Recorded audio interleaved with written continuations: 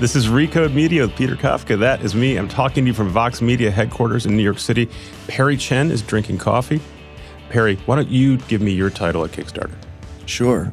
I'm founder and chairman. I served as CEO a couple times, probably about for 6 years of our 10 years in total. You were most recently CEO until a couple weeks ago, I think. Yeah, I think maybe it's about a month at this point, but yeah. Yeah, and depending on when you listen to this, Kickstarter has just turned 10 years old. Yes. Very, I think, exciting. I mean, it is exciting. It's also just, 10 years is so long. It's hard to believe. It's a weird company because it is both a noun, right? In the same way that Kleenex or Xerox is a noun. Everyone sort of knows what Kickstarter is, even if they can't identify you or the company. They know it's crowdfunding. Also, weirdly, for a sort of well-known, well-established internet company, you guys are pretty quiet. Not accused of throwing an election for Donald Trump or undermining democracy or being a haven for Nazis or running weird misinformation campaigns. So congratulations on that. More positively, you've generated, $4+ billion for various projects? I think that sounds right. That's an astonishing number.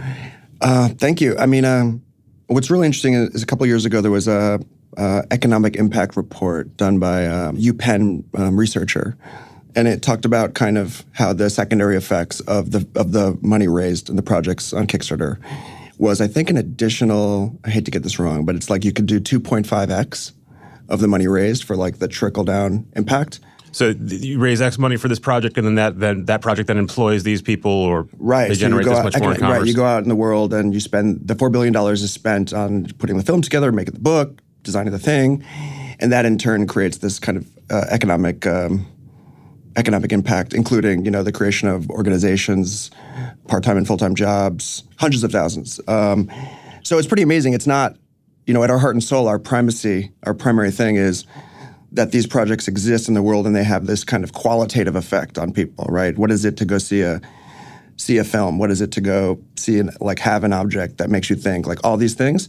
But this secondary stuff is real, and it's, we appreciate it. It's something, again, we didn't anticipate. It just kind of what we learn as what occurs. Yeah, I want to talk a little bit about sort of how you started and what you were thinking about this when you started. Everyone has a founding myth basically for their company. Some of them are made up. Mm-hmm. Hoping yours is accurate. It's you had this idea. You're in New Orleans in 2001. You're doing music, and you have this idea for a crowdfunding thing. Then it takes you about 8 years more to actually launch it. You're not calling this a crowdfunding idea, right? No, I mean, it's got to be at least a decade before that maybe term existed. Maybe not, but better part of a decade. So your thought was, I wish there was a thing on the internet that helped me raise money to do a thing? Well, I think a lot of the ideas that really work tend to be the kind of where they come from scratching the person's own itch, who is the kind of who like begins the journey. And so for me, I was living in New Orleans. I was probably mid-20s or so, maybe early 20s. And I wanted to throw a concert during the Jazz Fest in New Orleans, which is obviously one of the biggest events of the year. Not in the official capacity, but there's all these hundreds of little concerts that happen around it during the 2 weeks of the Jazz Fest. So I wanted to do that.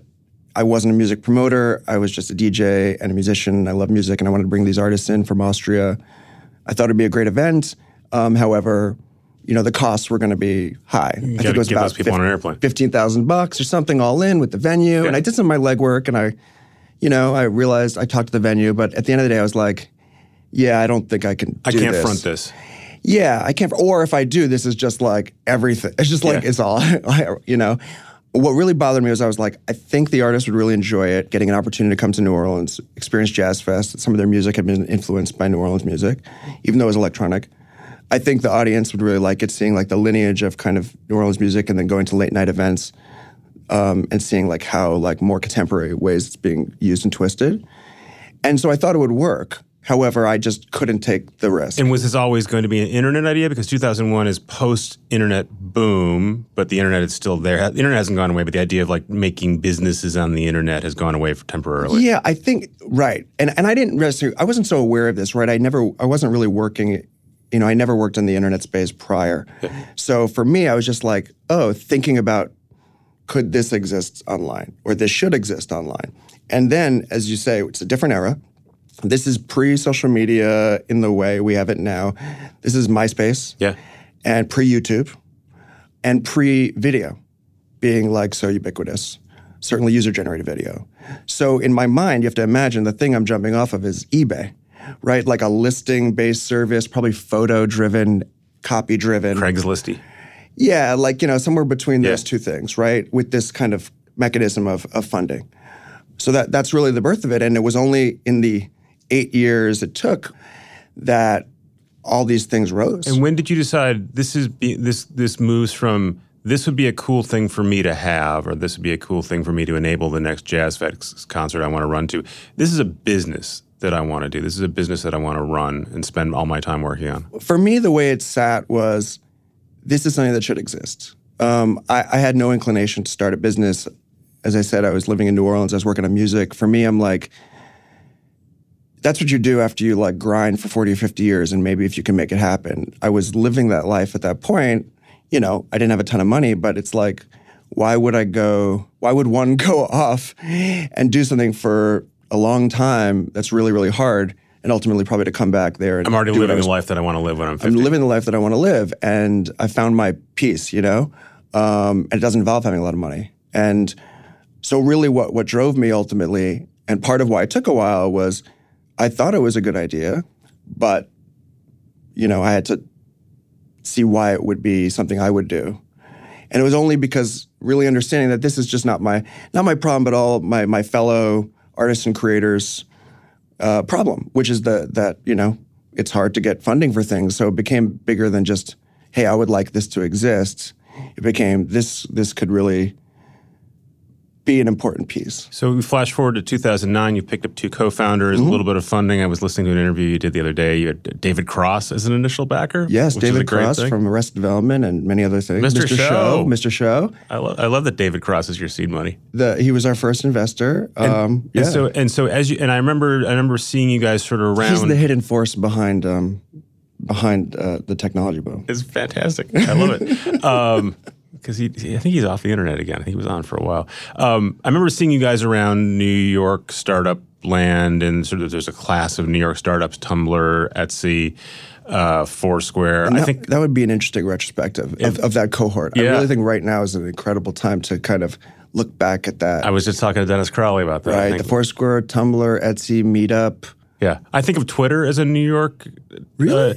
It's not, obviously, but just because there were so many people on the investment side, Union Square, and those guys were always sort of hanging out in New York, I think of them sort of in that class, even though San Francisco gets to claim them.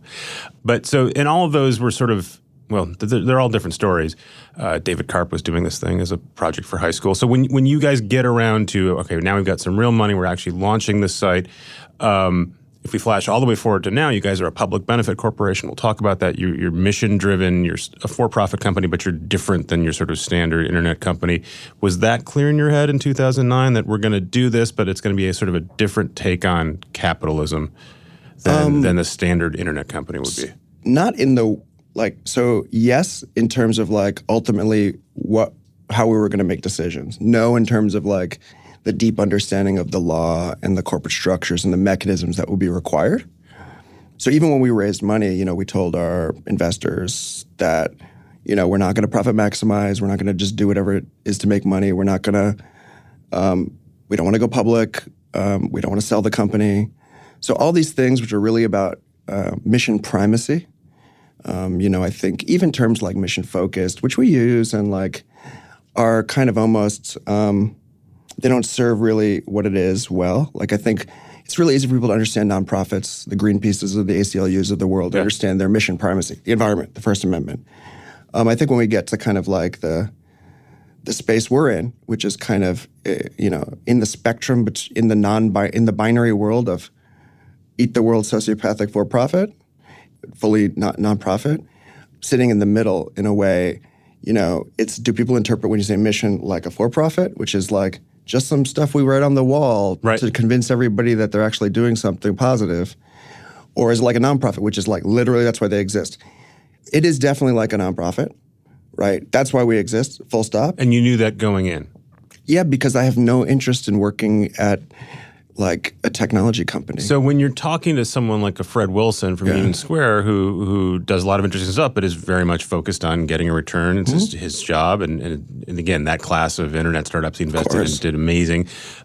When you have that conversation with Fred Wilson and say, we're never going to sell this company, we're never going to go public, i.e.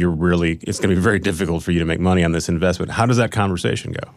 Yeah, I mean, I think that I've always found that, people have said before, like you get married to your investors, and I think that's a really important kind of way to talk about it, because I think often it's easy to focus both from the investor's perspective and the entrepreneur's perspective, or whoever they're talking with, the CEO, on like getting the deal done. But the thing is, you're going to work with these people for a very long time, and it's if you tell each other things that aren't true, convenient lies often, or convenient half-truths. Like, we trust the entrepreneur, or don't worry, I want this to be super, super, super big, just to get the deal signed and like move on, it will always come back to bite you, just in the same way it would in a romantic relationship, I think, as well. So I think with Fred and other investors at the time that, also invested in kind of more classic startups, I think my approach was always just tell them how it is, tell them how you plan to make decisions. Yeah. And then if there's a way it can work for them, then you can move to the next stage of conversation, which is to like try to understand, is that true? Because I'm wondering if they had the same conversations with people, with the Twitters and Etsy's of the world. And, those are companies where I think Fred Wilson has publicly said, I had to fire the CEO. I think he said he had blood on his hands once. Jesus. About firing Jack Dorsey years ago. Or I can't remember who he killed. The point is, I'm sure he had meaningful, deep conversations with lots of folks, and in the end, there's a decision about we need to push this founder out, or we need to get a return. We need to sell the company. You're from the get-go saying, I'm not into that. Yeah, I think that there's. I would encourage entrepreneurs to think about. There's 3 vectors that you have to think about. Okay, one is it's not just the paper, it's not just the contracts, right? It's also like you're having a conversation with a person, so. Are you being upfront with them? Are you being ethical, telling them what you plan, letting them make the decision, and choosing open eyes to go into this arrangement with you? Yeah. Meaning that later, I believe you have the moral authority. Then if they're coming at you, hey, I don't know my LPs, you could say, look, it's not what you told me. That's just one. Now, the other thing too is you remember that this person is also just playing a role, right? Somebody else could be sitting in that seat representing the fund or the family or the institution. If you're a nonprofit, it could be MacArthur. Like different people could be sitting in those seats representing their role, and they may not share the opinions of the people that were there that made the deal, and that's actually appropriate. So you want to also make sure, okay, contractually, really legally, I want to protect myself if you get hit by a truck or you quit or whatever. What's the legal relationship? Right. What's the contractual relationship? So you want the kind of ethical, moral. We've laid out our truths. We've agreed here. The second is that contractually, even if it's not you. Right. I've looked you in the eye and we've made a deal, and then we're also going to have a contract that protects me if you're no longer here. Sure. Exactly. And I think both ways it should protect you, that I am also living up to the way I've positioned it. I don't love the investor as boogeyman kind of thing, because I think we're all the boogeyman. What's the third one? Oof. We can come back to it. I do. I think that's interesting what you said about the investor being the boogeyman, because it's come up in the sort of media discussions the last few years. Like, it's the venture capitalists' fault that these media companies aren't succeeding. Yeah, they put too much money in, or they put too much pressure in, or they force them to sell, or they force. And from what I can tell, I think at least half of that is wrong. And at a minimum, the people who are running the companies need to bear at least half the blame. The third thing I do recall, and at first I just want to say I totally agree with what you're saying. It's to be shared, and I think it's a really good conversation to have. I think the third thing is like, what is it that you're ultimately doing a deal with? Right? So there's so many different types of investors. There's the individual that can invest in whatever they want. Yep. It's their money. However, there's people who represent institutions and funds, and they're representatives. So you want to understand, okay, ultimately, what is this thing that is ultimately giving the money that I'm making the deal with? So you need, in this instance, to understand, say, what is what is Union Square, right? what is the arrangement they have with their LPs, their investors. Who are their LPs? Oh, they're pension funds, which means they're or even just that. What is the auspices of the relationship with the fund? What have they promised them? What are the returns they promised them? What are the rules that they're going to operate to, whether it's Fred or somebody else sitting in this seat? And so you want to understand all those things and then build something that that is fair and works for all that. And then you have to allow everybody to be able to say, this doesn't make sense for us.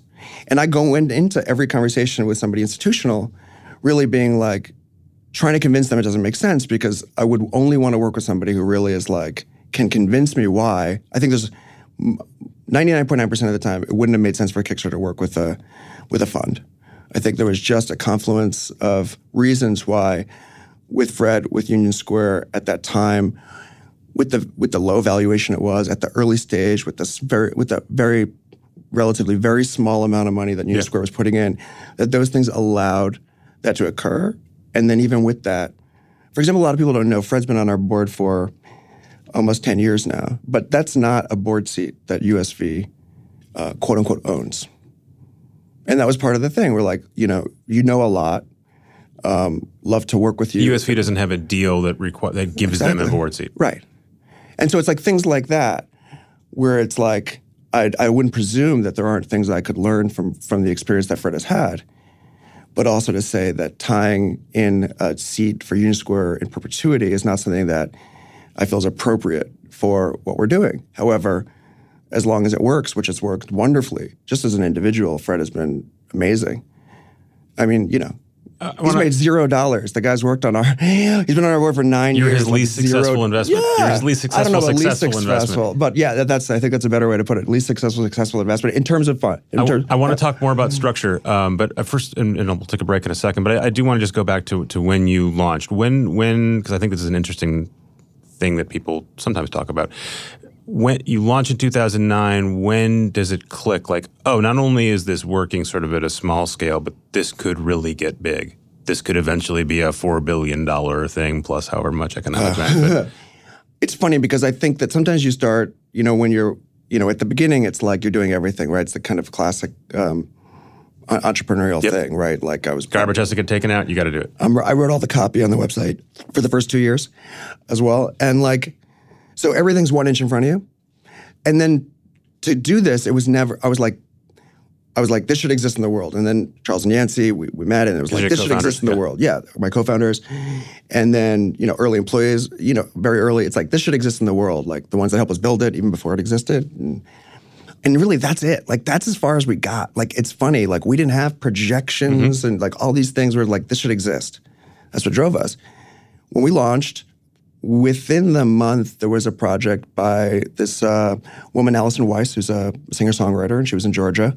And she put up a project, like she'd gotten an invite from somebody. The first 6 months, we had an invite system where we just gave out invites and let them just go. And, woke up in the morning, literally, I remember like going and, you see what's new. There's probably 3 new projects. And she had nailed it. It's like probably the first time somebody saw on Twitter where somebody took 140 characters and nailed it. And you're like, oh, this is a format. Do you remember how much you raised? I'm going to guess maybe less than 10,000, probably between 5 and 10,000 for an album, an acoustic album.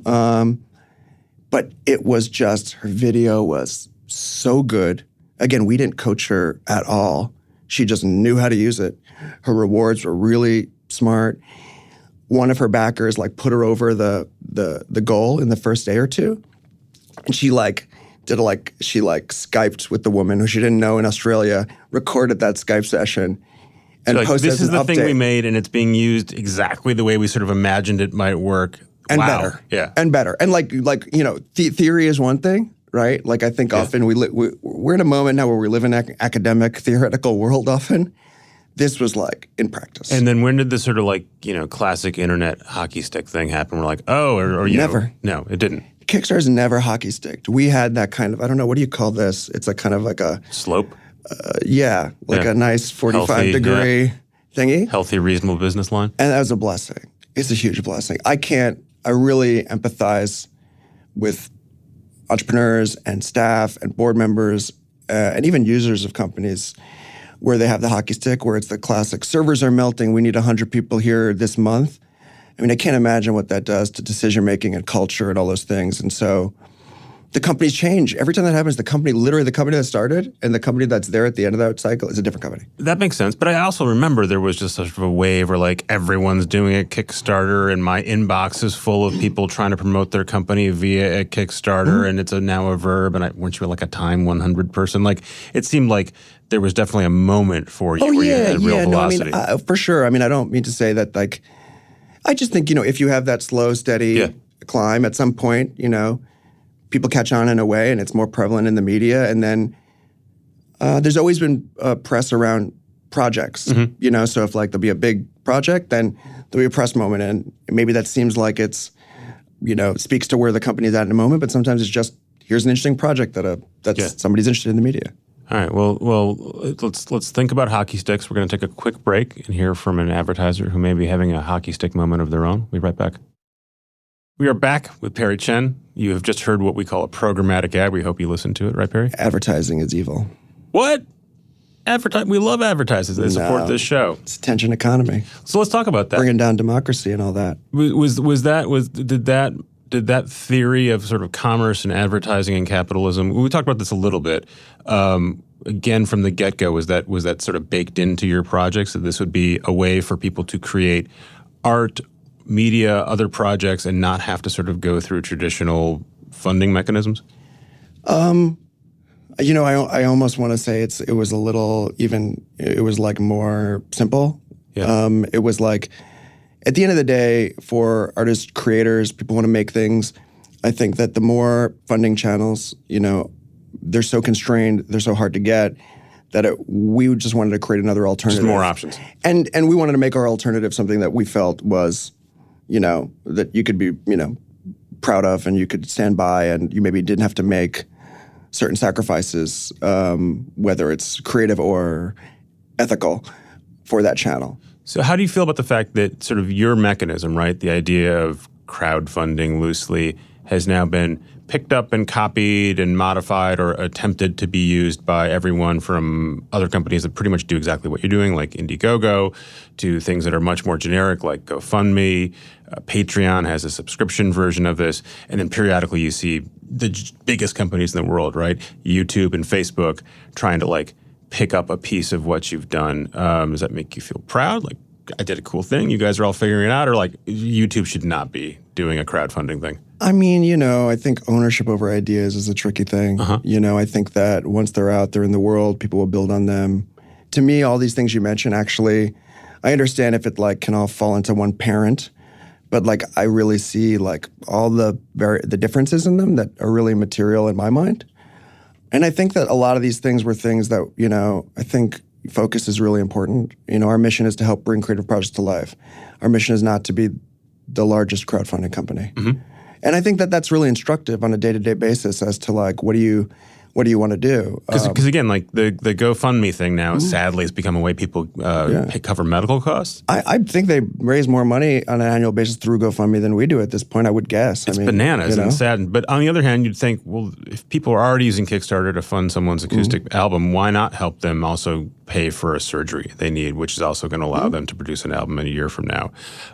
Similarly, Patreon, which is an interesting company, Jack Conte is an interesting guy. The big difference, right, is it's a subscription service, essentially, right? We're going to pay you on a recurring basis because we want to support you, whereas you guys are project-based. Yep. You tried a version of this, I think, called Drip, right? Yeah, so we did this kind of R&D side project called Drip that's still out there, but it's invite-only. We've closed the invites, and it's going to Andy Baio and Andy McMillan from XOXO, really incredible kind of community, are in the process now of kind of working on the next gen of it, which hopefully won't be much, sometime this year. We'll all learn more. But yeah, our focus has always been on this way of doing it, right? So the properties are, one, it's project-based, as you say. The other is the funding is conditional, right? You have to reach the goal that you set to get the money. The other is it's a rewards-based kind of patronage, not like you get 1% like an investment model, which I think as the laws have shifted in certain places, people have tried kind of some of the crowdfunding investment kind of has not really taken off. Has not really taken off, correct?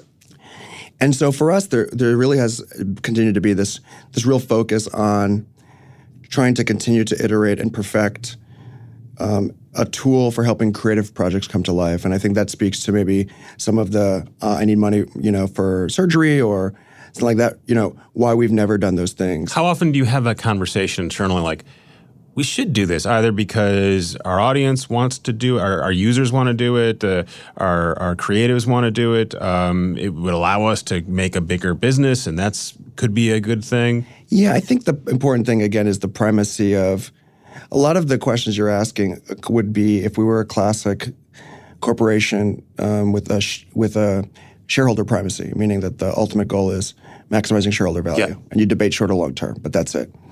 Again, with an organization like ours, which is to help creative projects come to life, that's the primacy. And so every conversation you have has that in the room. And what about the version of the conversation that says, right, primacy, focus on mission, that's all good. On the other hand, there's no reason that we have to do things exactly the way we did them 10 years ago. Of course. We should evolve, we should try new things, yes. and if we're bottled up, we're eventually going to, No, but the thing is, work. You try new things, Yeah. absolutely, to help creative projects come to life. That's the primacy. The primacy is not keep doing what we're doing. You shouldn't do that. You evolve to better serve your mission. But to better serve the mission you have, right? Say for Greenpeace, there's probably, I don't know their mission, but something about the environment. Yeah. And that's really more of what I'm saying, not the specifics of how you go about and do those things. Right. So your version of Patreon, right? You wouldn't call it that, but your subscription style thing that was Drip. That makes sense to me, right? Like it's the same mission, but we're not going to make it specific to a project. We're still going to have the same end goal, which is to help someone make something cool. And we still focus on the same group we focus on Kickstarter, which is not subscription use for any type of thing, which still was kind of the same kind of cohort of ultimately to people that are looking to produce creative projects. Yeah. So when we launched it, it was within that prism as well. So why do you think that didn't work for you guys? Well, I mean, I think a couple of things. One is that I think classically focus is always so important. It was an R&D thing. It was kind of invite only. I think that it's good to kind of sometimes, you got to take a little bit of risk. Otherwise, you end up being, as you say, you don't evolve. You also need to be able to try things and then, pull back at the right moments, and you learn. And I think that. I think that we tried to really do something really narrow, which is like, we're not going to just do subscriptions. We want to do subscriptions for this cohort and see if we can help drive forward the space. We're not interested in market share. It's like, can we help make subscriptions something more viable for the types of creators we serve? I think subscriptions has been showing legs in the digital media space for like recurring digital media. I think for other things, podcasts, web series, things like that, I think for other things, it still hasn't yet shown it's an effective, broader tool. And so I think we were trying to see if, could we, since that's our market or the creators we serve to serve our mission, we wanted to see if we could kind of push the conversation forward through that. You guys have done a lot of technology-focused stuff, a lot of gadgets, and then a lot of media-focused stuff. Is there a kind of Kickstarter project you would love to see more of that just hasn't really happened for some reason? Or hasn't happened with the same velocity or volume? I mean, I think at this point we're really past the point of hasn't really happened because it's been over 150,000 projects. The projects that raise a ton of money or that really fit with the kind of focus that is really prevalent in the media get the press and go out there. But if you really go dig in deep, But you guys also put out your numbers and you say this is where the bulk of our stuff has been happening. You can sort of see it, right? But if you go and see that, you're going to see the bulk in music and film, not in the areas that get the most press. Actually, Okay. When you see the most dollars, then you start to see it differently. But you see the most projects, like the amount of music projects that are funded that raise $6,000. It's really large, short films, things like that. And so I get it. It's like the quote unquote sexier stuff for press. It does start to feel outsized. But all this to just say to your question, I do think that we've kind of seen, there is a way where Kickstarter is like a cultural map, right? It's like a map of culture. You see kind of things, subcultures in the creative world that are kind of coming up. You start to see the small projects that come onto Kickstarter that are that are these scenes, these genres, like maybe not being birthed, but kind of not So too far you're getting after. sort of an early warning system, like this is bubbling up in the culture. This is interesting. Yeah, and I don't, it's the truth is that how much we're paying attention to that, like where we're like kind of, where we have a map where we're like, oh my God, look at this new genre bubbling up. Like that would be awesome. And I think those are the kind of things that are really exciting. How much could we do something like that could then, again, serve helping creative projects come to life? Could we notice nascent creative movements and find ways to like... I'm right away going to like, and then you could sell that to someone because that's important information. Yeah, no, we're not trying to sell a trend bristling report. even without asking it, yeah. I mean, like, look, I'm not trying to be... I'm a pragmatist, and like, any kind of strong opinion I have around things like, for example, advertising, like, it doesn't come from like a kind of... It only comes from the fact that I believe that fundamentally it ends up driving the attention economy, which I think is undermining our general sanity and consciousness. And so I'm not really interested in demonizing individuals. Or individuals ad-supported podcasts that you're on. Look, there's a lot of artists and creators that have taken, money and sponsorships and done commercials and things like that. And, again, that's why I say, like, the one thing I question in the place we are right now in culture and in discourse is, when conversations get too academic and we live in a practical world. So I think there's a place for both, but it can't just be academic. And like, if I were to sit here and say, you guys shouldn't do any advertising, I wholly believe this with my heart. However, I understand that people that are, here are trying to make practical decisions. Well, then maybe we don't even have a podcast to exist, and the impact the podcast could have doesn't exist. And so how do we even judge that? These are hard things to decide. And then are we here to basically solve this problem, or are we just one tiny cog that ultimately, has to go the way the wind blows? And again, you're not prescriptive about that, right? Within sort of the boundaries of, we have these rules about what kind of project can work here, but if you want to do this and then eventually create an ad-based business, Godspeed, we're not going to stop you from doing that. Yeah, I mean, I don't think we're trying to appropriate that much control, especially over creators. We can say what you can and can't do on our platform. I do remember, again, this is when I would assume the first few-ish years of you and of Kickstarter, and when it, again, sort of kicked off, and all of a sudden, Warner Brothers was crowdfunding. Now, I'm always confused whether they actually used Kickstarter or someone like you to fund a Buffy the Vampire. No, it was a Veronica Mars movie, right? We did have a Veronica Mars movie. And Zach Braff, the guy from... Yeah, he did.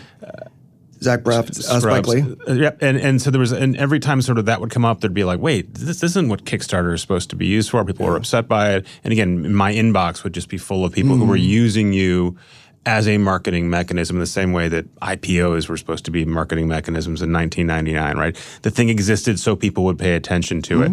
I'm assuming, from the little I know about you and the little conversation we've had, that you must have bristled about some of that.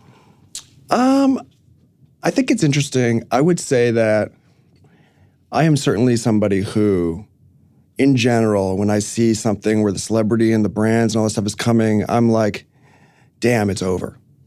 So I'm super sensitive to kind of like the reactions of people. The party got too big. It's not cool anymore. No, forget cool. I mean, this is utilitarian stuff. Like, I'm an artist. We're trying to get work done. Like, I think a lot of artists and creators who are there to be cool, and creators who are there to like just get the work done. I've always loved filmmakers, because filmmakers, like cool musicians, and I love music. I'm from music. Cool musicians, in their mind, is always like, how does this make me look?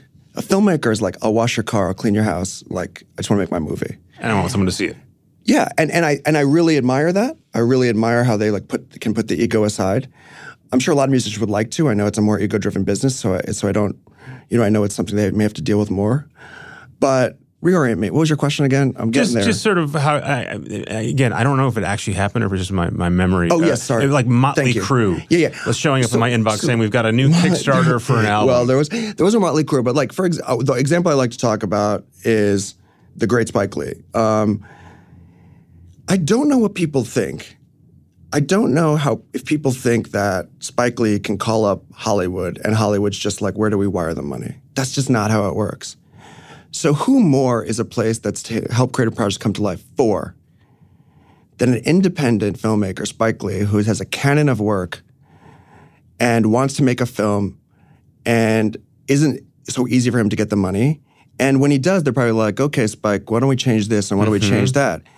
Who is it for? I don't understand when people say, oh, you're too successful. Now, if he's trying to make a Burger King ad, yeah. But that's not what he's trying to do. He's trying to make an independent film with a script he wrote in the way he wanted to make it. And he was going to go to his fans, who he's given his work to for 20 years, and ask them for their support. I mean, I get the impulse of celebrities to hear something must be bad or wrong, but I just say underneath it, it's wrong. Not only that, but the results of Spike Lee bringing his thousands and thousands of people was we saw people who came to back Spike Lee's project go on to back onto their independent filmmakers. So as opposed to what people thought is like, oh my God, people are going to come to Kickstarter and they're going to see Spike's film and they're going to give him $10 instead of mine. That's not how it works. He promotes it. He brings people in. And then now those people go and some of them, a few percentage, back other projects and brought, that's meaningful. So bring it on, Spike Lee. Bring it on, Zach Braff. If you have a cool thing you want to do, or if you have a thing you want to do and it fits in our parameters, fine. We're not worried about being sort of appropriated as a marketing mechanism. No, I think you want to be worried about that. What I'm saying is that this manifestation is not that. Yeah. I understand why it can seem like, oh, it is that. But that case, the Spike Lee, these independent creators coming, to me is not the case. That's not the case. So I don't mean to say, like, there's still a lot of things, that we don't do. As opposed to all the other sites you mentioned, for the most part, which are like anything. Yeah, we are probably the tightest by far about what we do and we don't. We're trying to keep it a space for creative work. But it's unfortunate. I understand how it occurred. I think that those guys and Spike had to go through like a whole media cycle where he was getting hit, and I think it's really unfortunate, especially for somebody like him. But we released a blog post trying to like show some of the numbers to show how that this sense of like it's a pie getting cut up amongst creators and now these big names are taking a bigger piece. Actually, it's not how it works. The pie is still getting sized, right? And he's bringing people he's bringing pie, some pie makers or something. I'm hungry. So the metaphor is working in some way. Let's take one more quick break. Maybe we'll hear from a sponsor. Maybe we'll hear from one of my friends at Fox Media who wants to tell you about one of their shows. Who knows what we're going to hear? It's programmatic. We'll be right back. Back here with Perry Chen, who's going to go to Chinatown after we have this conversation. You grew up in New York City? Yes. Yeah. Born in 76. Grew up in the city, in the 80s and 90s. Different city. And you do not meet a lot of native New Yorkers. This is something in this business. If you don't mind, I want to talk about this. I hear this over and over, right? The spaces that I'm in a lot these days in art or around Kickstarter, you hear this a lot. Oh my God, a real New Yorker. Yeah. And it's true. Sometimes it means Westchester. Right, but every once in a while, I also meet somebody and we're like, oh, you're from the city? You're from the city? And we're like, and I looked up the stats a few years ago because I was like, this is befuddling to me. And it's about, 50-50 in New York City, New York City born and not. So the rate at which we're actually stumbling upon each other in the kind of spaces that we're in is not indicative of the population at large. What do you think that means? Well, I think that means these are bubbles. I think it means these are bubbles. Sort of cultural bubbles, not economic bubbles. These are cultural bubbles. And they're, you can't decouple them from being economic bubbles as well. I mean, I think about a lot just about entrepreneurs and I like writing about entrepreneurs and talking to them. And this is not an original idea, but a lot of them are from the top of the socioeconomic stratosphere, even if they're not very rich. They have a safety net of some sort, even if they don't think they have a safety net. They could drop out of college or they could not take a job. And again, in terms of the life, right, they tend to be in their 20s because that's when you have the most sort of flexibility. So you grew up in Chinatown? No. I grew up in the city, but I grew up on Roosevelt Island, actually. Okay. Which if you have not spent time in New York City, you won't know where that is. But that has the cool tram. Yeah, it's pretty much the center of New York City. It's a small island that opened in 1976 as a project by the state of New York. When it opened, it's all government housing. So these are projects done by the state of New York. There was a thing called Mitchell-Lama, which is the kind of the government initiative in which this created all subsidized housing. Yeah. And it's this grand experiment by the state. So now it's between the East Side and Long Island City, where Amazon wanted to go, and there's this cool park there they've opened up. I was there this summer. Yeah. No, it's 76. My parents moved there when I was 3 months old when the island opened, within the first 6 months of it opening. And what'd your parents do? They're both city workers. So my mom was a teacher. She taught at public high schools. The longest tenure she had was at Martin Luther King High School, which is in, I don't know, it's like the West Side in the 50s, I think. My father's a social worker for the city of New York. He worked in elderly home care. So he basically would go around for people that were kind of, on welfare or otherwise city supported, and making sure that these elderly people had that the home attendants that had been assigned to them by the city, they were getting their medication, they were getting, whatever help they needed. And he would just walk around, down here, Lower East Side, Chinatown, et cetera, do that, and come home. So your parents are government workers, and then at some point, you're now in internet land, and you're doing internet startups, and you're raising VC funding. How aware are you at the time that your background is vastly different than most of the people you're working with, talking to, trying to help, or working with and talking to? Is that something in the forefront of your head, or it sort of slips in the back most of the time? I think it gets more and more, it's become more and more apparent. I think it was always there, but I would say it was apparent, and I think each year it gets more and more apparent. Do you feel like that's something you want to address, or that's just a fact of life and you shrug and it is what it is? Well, I think the times in a way call for it. I think we're in a moment right now where people are really interested in talking about where do we all come from? What are the experiences that you bring to the table? And so in that sense, I'm interested and I'm happy to talk about that because, as you say, I think sometimes it's easy for people, even given how radically different Kickstarter is from any other companies, to just say, oh, you're a founder of a company or a founder of a quote-unquote tech company. And you have a picture of what that person is, even if you can't really articulate it. And you do, and I would too. And I do too. It's just it's like bias, it's like everybody's got some sort of thing going on. We're human. So I do too, and I think then it's important to kind of lift the hood a little bit, so you're not just projecting, and you're understanding, where things are coming from. And so, that's my experience. For me, I wasn't in the technology space. I wasn't looking to get into the technology space. I wanted to solve a specific problem that called to me that I felt was socially important. I continue to deeply believe in it, and I come from a place where my parents were. Before social justice was, now a new term, but this was the old 70s, 60s social justice, right? Yeah. And that's the household I grew up in, right? It's do something, try to do something that contributes. And I think that's what's driven a lot of the decisions, which is I'm not going to turn this into some sort of vehicle that somebody else can use to profit maximize. I'm also not going to do that. I'm only here to try to solve this problem to the best of my ability. And, my responsibility is to steward this to its mission, to help creative projects come to life. That's why it exists. And I won't take, I'm not going to take the shortcuts, or I'm not going to exploit it to enrich myself because I can and because everybody else does it and nobody would really question me. And I don't do it to be, I don't need to talk about it or say hey, I didn't do this and everybody else took the money and ran. But because this was normal, in a way, this.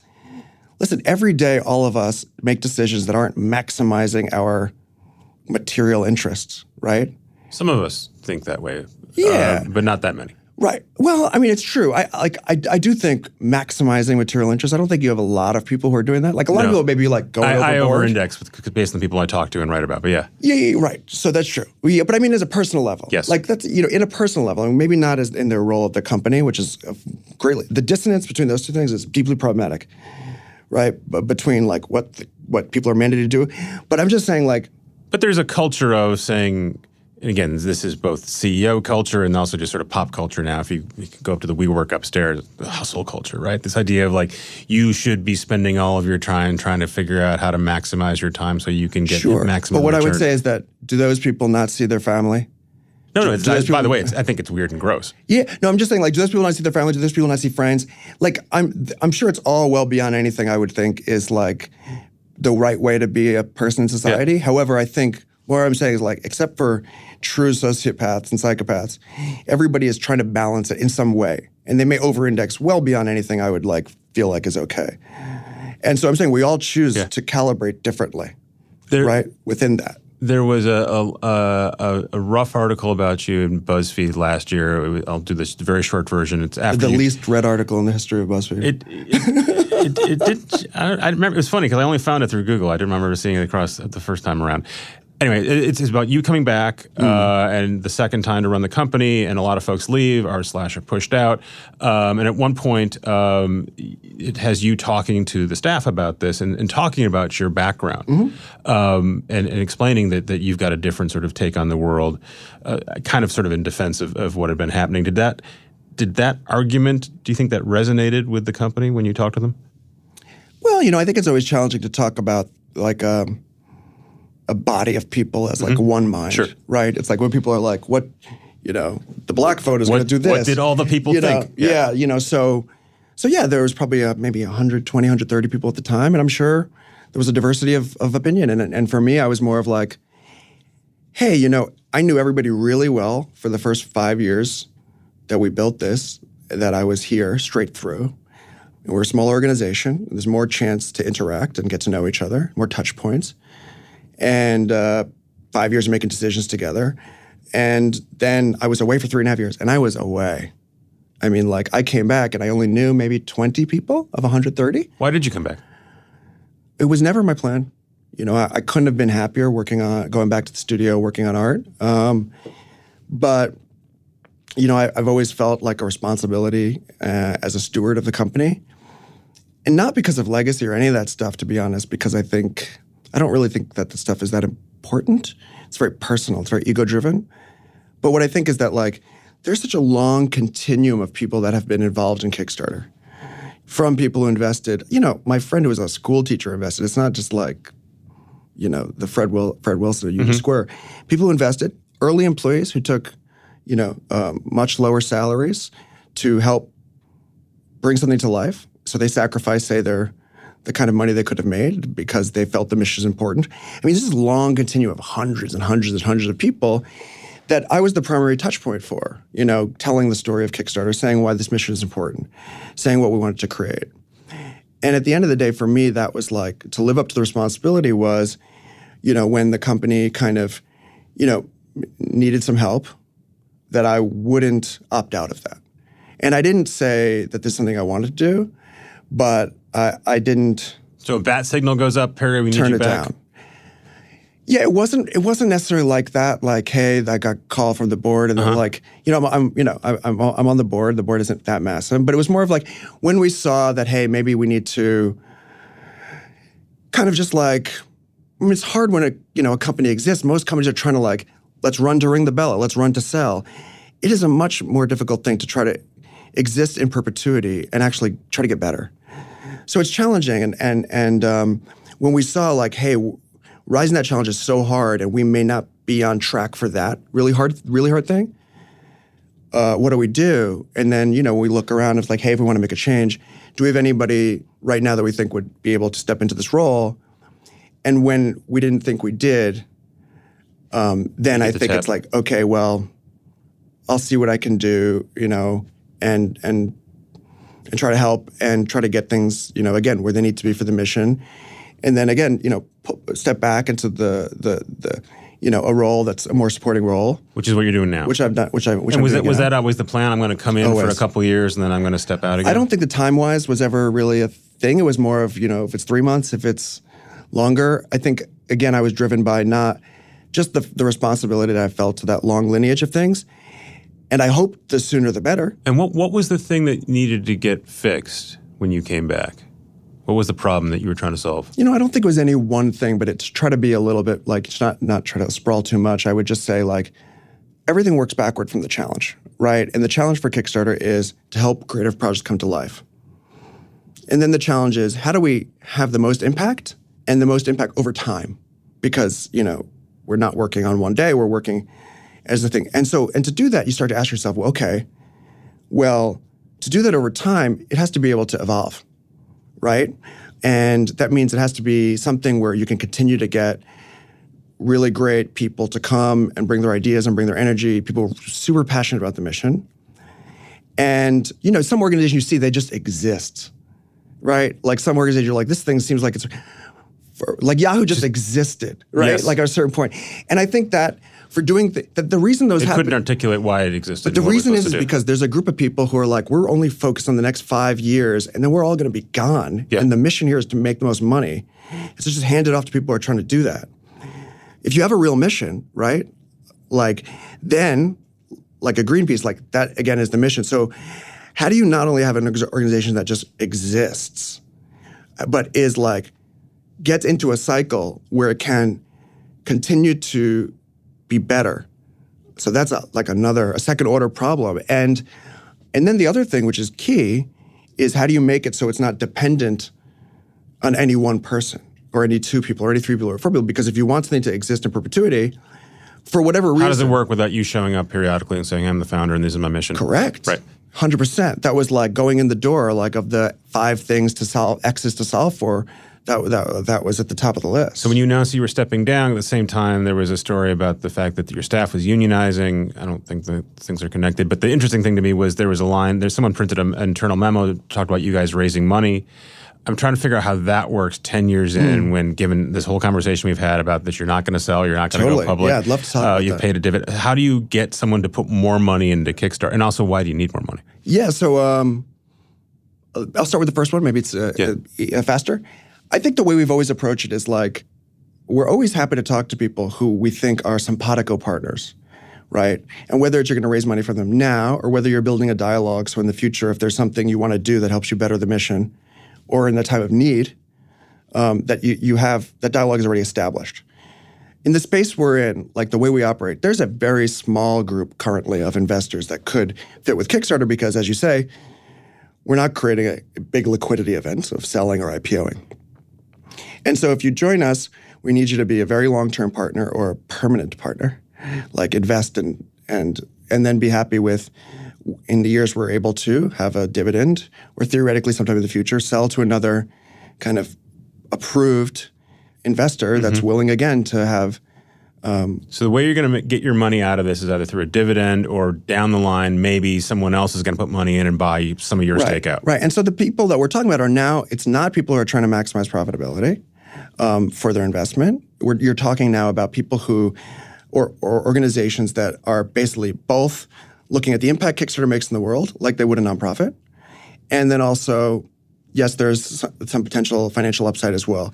And then they can look at both those things together and say, this is worthy for us, this makes sense for us, and that's the group. Like everyone else in media, well, you're not technically a media company, you're describing Laurene Powell Jobs, so I'm assuming she's going to write you a big check. I think that there's a group that I've seen over the past 4 years or so, and I feel like it's funny, like in a lot of ways with Kickstarter, with Public Benefit Corporation, with this conversation now, which is tied to that stuff, alternative models in a way, is I've had both the opportunity and the challenge of kind of being out there in uncharted territory. And so having these conversations the past 3-4 years with potential partners, fascinating partners, you see both, like often you're sitting across the table from each other and you want to work together, but like there's some structural challenge to it, you know? And I just gave a talk at the Skoll Forum that'll come out shortly, and it was specifically on this, like trying to go to that mecca, which I'd never been to before, and just try to like let people know that, hey, there's often, say, institutions that we might talk to, or even foundations, that will invest for profit, and they'll also do a lot of impact work. And somehow, because we are in the middle, we're a blind spot. And they don't intend for that to occur. It's just that they've built their administration to yesterday. Yeah, and there aren't many of you, right? Yeah, there aren't many of us. And Patagonia, which is a great public benefit corporation model, is a privately held company by the Chenard family. And as far as I know, I don't think that they have capital needs. And so as the other really prominent alternative kind of structure in the U.S., Public Benefit Corporation, I do see like I'm kind of out there a little bit and having these conversations and seeing these challenges that exist right now and trying to spend time to like call them out and bust through, not just for Kickstarter, because what I feel is like we're going to need a non-binary world of corporate structure. We're going to need... So we need somewhere in between rapacious profit-making and nonprofit. Yeah, and we need that, right? Like, and it's not to say, I'm not trying to impugn nonprofits. It's just more to say like, we need that suite of things.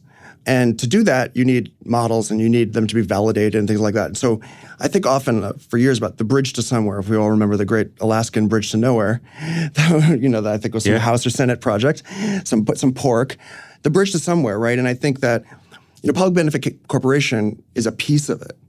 since we formed that, entrepreneurs reach out all the time and say, hey, I'd really love to form a public benefit corporation or be not a profit maximizing thing.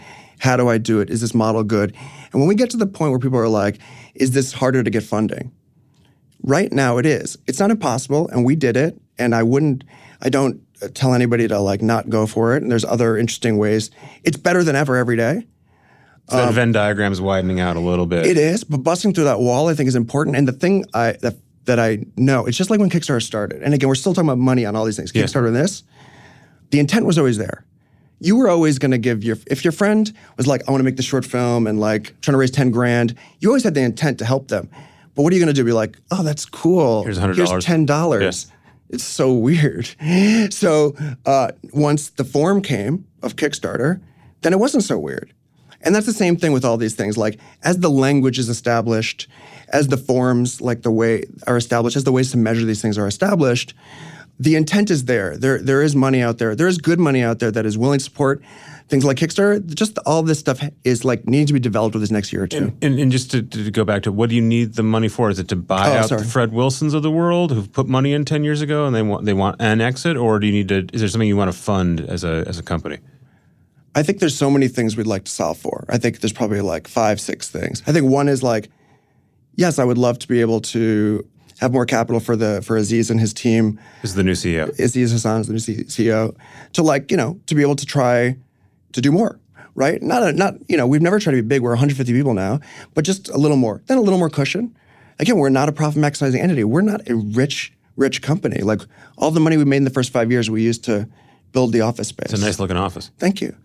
And then, I think like helping facilitate some early shareholders and early employees and like people who, like... You worked for us for below market wages 10 years ago. You gave us money without hope of getting it back. Here's a check. Yeah, and like, again, not this crazy like, you wake up and you're a millionaire. Just like, again, fair, like, and like cycling out, like allowing those shareholders who've been in for such a long time to move on to somebody or an institution or somebody who's there and like, great, we're good.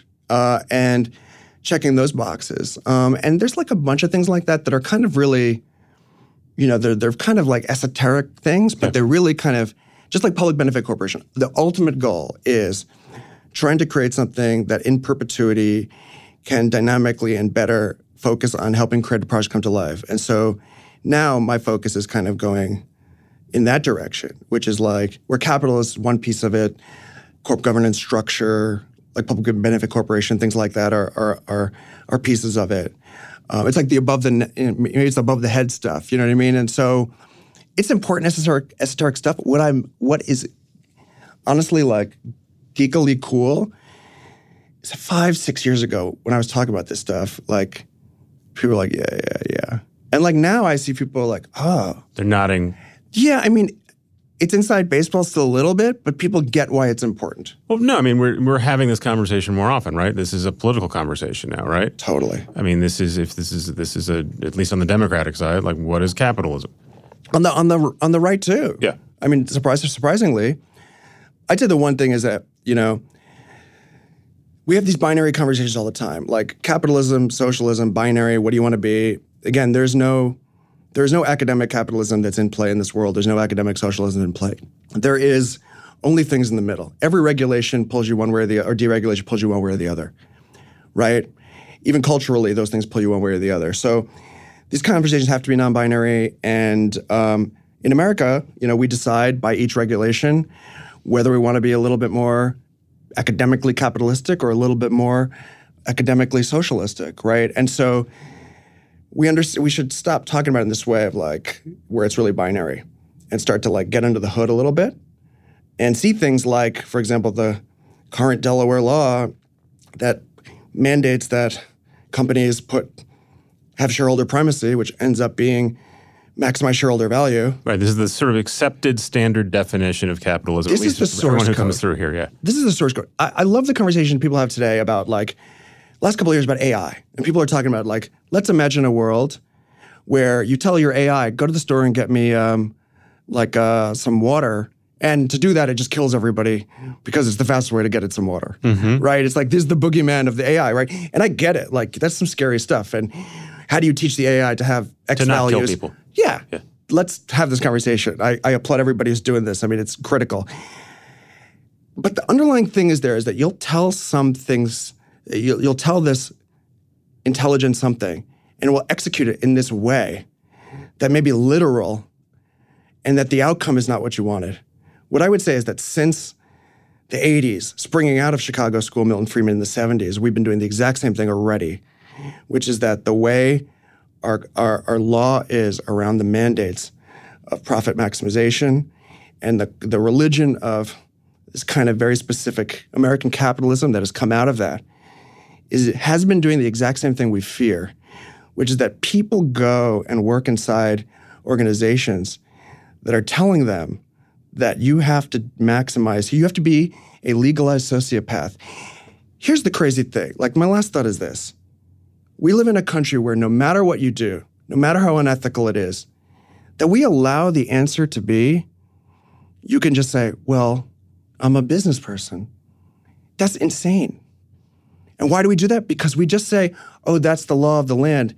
And that's just how things are because we're not, whatever, Soviet-era communists.